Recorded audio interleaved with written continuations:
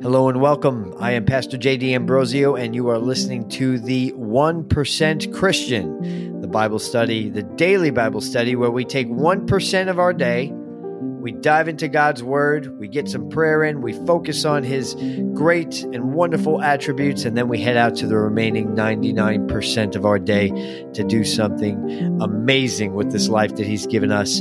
I am very excited to be continuing with you through John chapter 5. We're actually going to close out that chapter today. But before we do, I want to invite you to download the Sound of Heaven app. You can go to soh.church, go to your Apple Store, your Google Play Store, just type in Sound of Heaven. You should be able to find it. And if you're listening on any platform where you get podcasts, give us a like, a share, subscribe.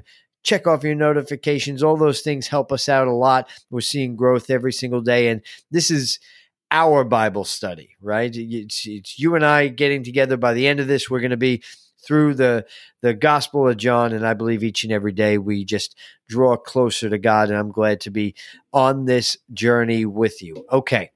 So John chapter 5, we're at an interesting point in Jesus's ministry. He is healing the sick. He is performing signs and miracles. He is disrupting the status quo in the temple. And those who are taking notice are really going in two directions. Some are excited because they feel like this could be the Messiah. They're seeing all the things that he's doing and they're coming to believe. And then you have those who are stuck in their old ways, the Pharisees, the chief priests, the Sanhedrin, the Sadducees. These are all the religious leaders of the time that are seeing what Jesus is doing, and it's, again, disrupting their way of living. And they're not accepting the message that's there. And that's where we leave off, right? Jesus heals the man by the pool, and basically, the Pharisees get upset that he heals on the Sabbath. They're upset that he tells the man to carry his mat on the Sabbath, missing the miracle completely, only seeing what they feel like is a transgression against their tradition. And then we see, as we did yesterday, Jesus is explaining to them, I'm doing what the Father is telling me to do, and that is ultra offensive to them because Jesus is calling God his Father. That's something that didn't happen. There was a separation between man and God in the old covenant. Well, there was something new happening. And the fact that Jesus was calling God Father or Abba put Jesus in a position where they claimed he was trying to be equal to God, and we know that he was God in the flesh. A new relationship with God was being birthed, where now we can be sons and daughters of God. Amen? So let's continue with this conversation. Jesus tells them, if I testify about myself, my testimony is not true. There is another who testifies in my favor, and I know that his testimony about me is true. Now, Jesus doesn't need anybody to testify about him, right?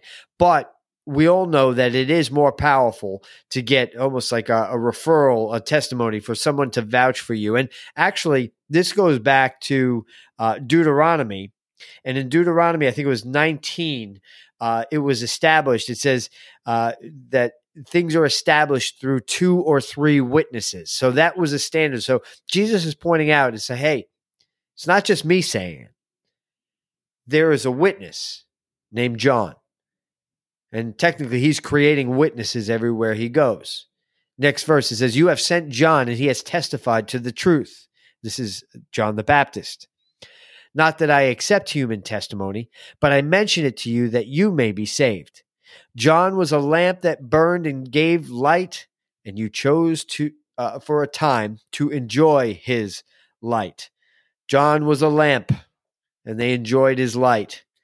And Jesus is pointing out, hey, when he was here, you leaned in. When he was out there saying, repent, repent, for the kingdom of God is near. When he was showing signs that the Messiah is coming, you were interested, but now you're not so interested. And we talked about why that is. They wanted a military king. They wanted a general. They wanted somebody to come in and destroy their physical enemies and to conquer and to make them a great kingdom again. Well, Jesus wasn't the Messiah, type of Messiah that they were looking for, because Jesus was more concerned about their internal enemies than their external enemies. And what do I mean by that? He was more concerned about changing them from the inside out, because a lot of times we think it's our external circumstances that hurt us the most. And what it is, it's what we allow to go on the inside, that God is faithful to change if we let him. Amen? So let's continue. It says, I have a testimony that's weightier than that of John, for the works that the Father has given me to finish, the very works that I am doing, testify that the Father has sent me. Nicodemus admitted this, right? He said, you could not do the things that you do if you were not sent from the Father. And the Father who sent me has himself testified concerning me. You have never heard his voice nor seen his form, nor does his word dwell in you, for you do not believe the one who he sent. Think about this and how offensive this is for them at the second, right?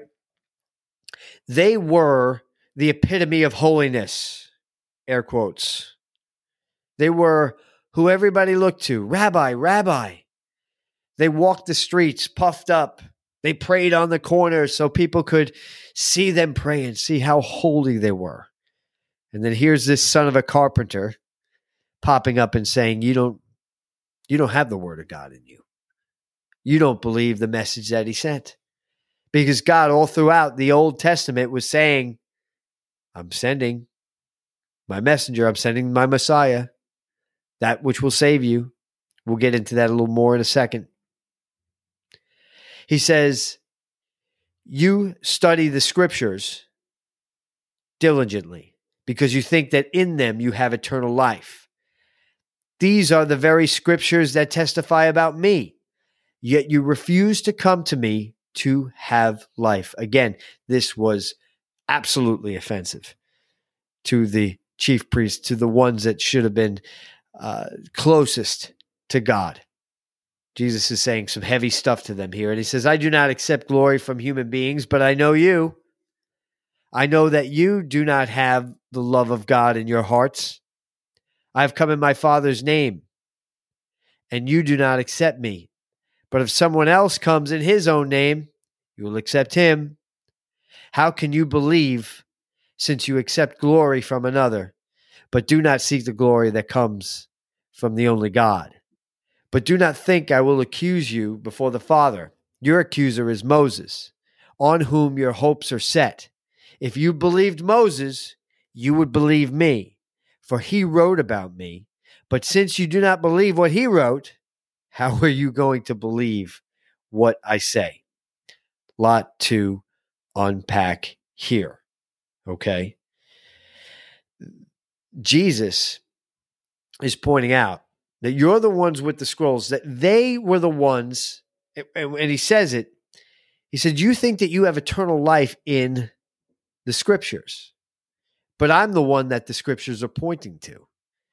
They had the scrolls, they read the scrolls, they had the traditions, they lived by those traditions, but they didn't have the love in their hearts. They became haughty, prideful, unloving, condemning, rules upon rules upon rules. And Jesus is coming to say, you have it wrong. And there's something new that's coming. And this is a trait of Jesus. We love the gentle Jesus, but sometimes the Jesus that comes to correct and point out the truth and to shake things up a bit. And there are times where we need to get shook up a little bit. It says John was a lamp. You enjoyed him, but what happened with John? John eventually, they began questioning him. He wasn't who they wanted him to be. And Jesus, they began to lean into him a little bit. But now that he's showing that he is the Son of God, the one that was in the scrolls that these Pharisees were reading day in and day out, they want to know part of it.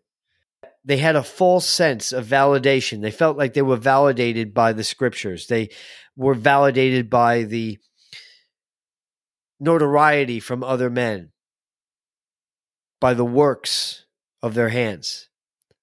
And what Jesus is coming to do, but for them to point out, you're supposed to be my representatives here, and you're not leading with love. You're not leading with the fruits of the Spirit: love, joy, peace, patience, goodness, gentleness, faithfulness, self-control. You like to stand on the corners and let everybody watch you pray. They were trusting in their own hands. They were trusting in the law. But Jesus came to fulfill the law. How did he say the law was fulfilled? Through love. And they began to love the temple and the physical building more than they began to love God. And Jesus was coming to change that. My prayer for us today is that we won't have a full sense of validation. We won't look toward the men and women around us for validation, that our validation comes from God. We read the Bible so that we can get God's word, so that we can renew our minds. Because the word says that when we renew our minds, we are transformed. We don't conform to this world, but we're transformed by that renewing of our mind. And that's what God's word does in our life. And we need him. And a lot of times God is doing amazing things around us, but we're stuck in our traditions. We're stuck in our ways, and we don't leave room for God to shake things up a little bit. And what we're seeing these men deal with, honestly, is pride. And pride is something that all of us in some way, shape, or form need to repent of. And that word repent, right? It just means changing direction, turning the other way. And the whole thing is God is willing to guide us in and through our repentance. Imagine if a father, said, you can't do that, and then didn't show you how to do it the right way. That wouldn't be a good father. But if you remember from yesterday, God is the perfect father. And what Jesus is trying to show these men is that God is love, and that there's a better way than what they have going on today. And my prayer for you is that you go to God now or in your own time and say, God, is there a better way from what I'm doing? What areas of my life have I been a little prideful? Or maybe I've sought the acceptance of man over your acceptance, when I've sought the things in this world that were maybe a little bit more comfortable, that I really loved your message until a point, but then when it got uncomfortable, I didn't really have it anymore. That's not who we are becoming. It's not who we are. It's not who you are. It's not who I am. And that's what we're looking to do here every day, is to draw closer to God. And even when there's that tough message, even when you hear something and you say, I know I got to change that. Remember, God is a perfect father, and he does not hold our wrongs against us. And a lot of times we look at our struggles, and in our mind we think it's us and then our sins and all our mess in the middle, and Jesus on the other side with his arms crossed like, you better get this done. But in reality, God is standing on the same side as us, with his arm around us, saying, let's work this out together. But you got to trust him, and you got to see that he is ready to work in your life. So let's pray. Father God, in the name of Jesus, let every area where we've become too prideful, Lord God, be exposed to your light. And we hand it over to you, Lord. And we know that you're gentle. We know that you're loving. And we want to operate like you. We want to follow your example. And to do that, we have to love as well, right? Love our neighbor as ourselves. love you with all of our heart and all of our soul and all of our mind. So today we just want to say, we love you, Lord. Just say that where you are right now. Just say, I love you, Lord. Just say, God, I want what you want. Show me what you want. And it's that type of humility, it's that type of surrender where God says, call to me and I'll answer you. I'll give you great and unsearchable things that you won't know, that you wouldn't know. That means there's things that we couldn't find on our own if it wasn't for God guiding our way. Scripture says that if anyone lacks wisdom, let them ask. And he gives generously without rebuke. We serve a good Father. So take that into your day today. Just thank him. Say, God, I want what you want. Say, God, I love you. In Jesus' name. I'm Pastor J.D. Ambrosio. You're listening to the 1% Christian. Tomorrow, we start a brand new chapter, John chapter 6. I am so enjoying studying with you. Check us out at soh.church, and we will see you tomorrow. Love you guys.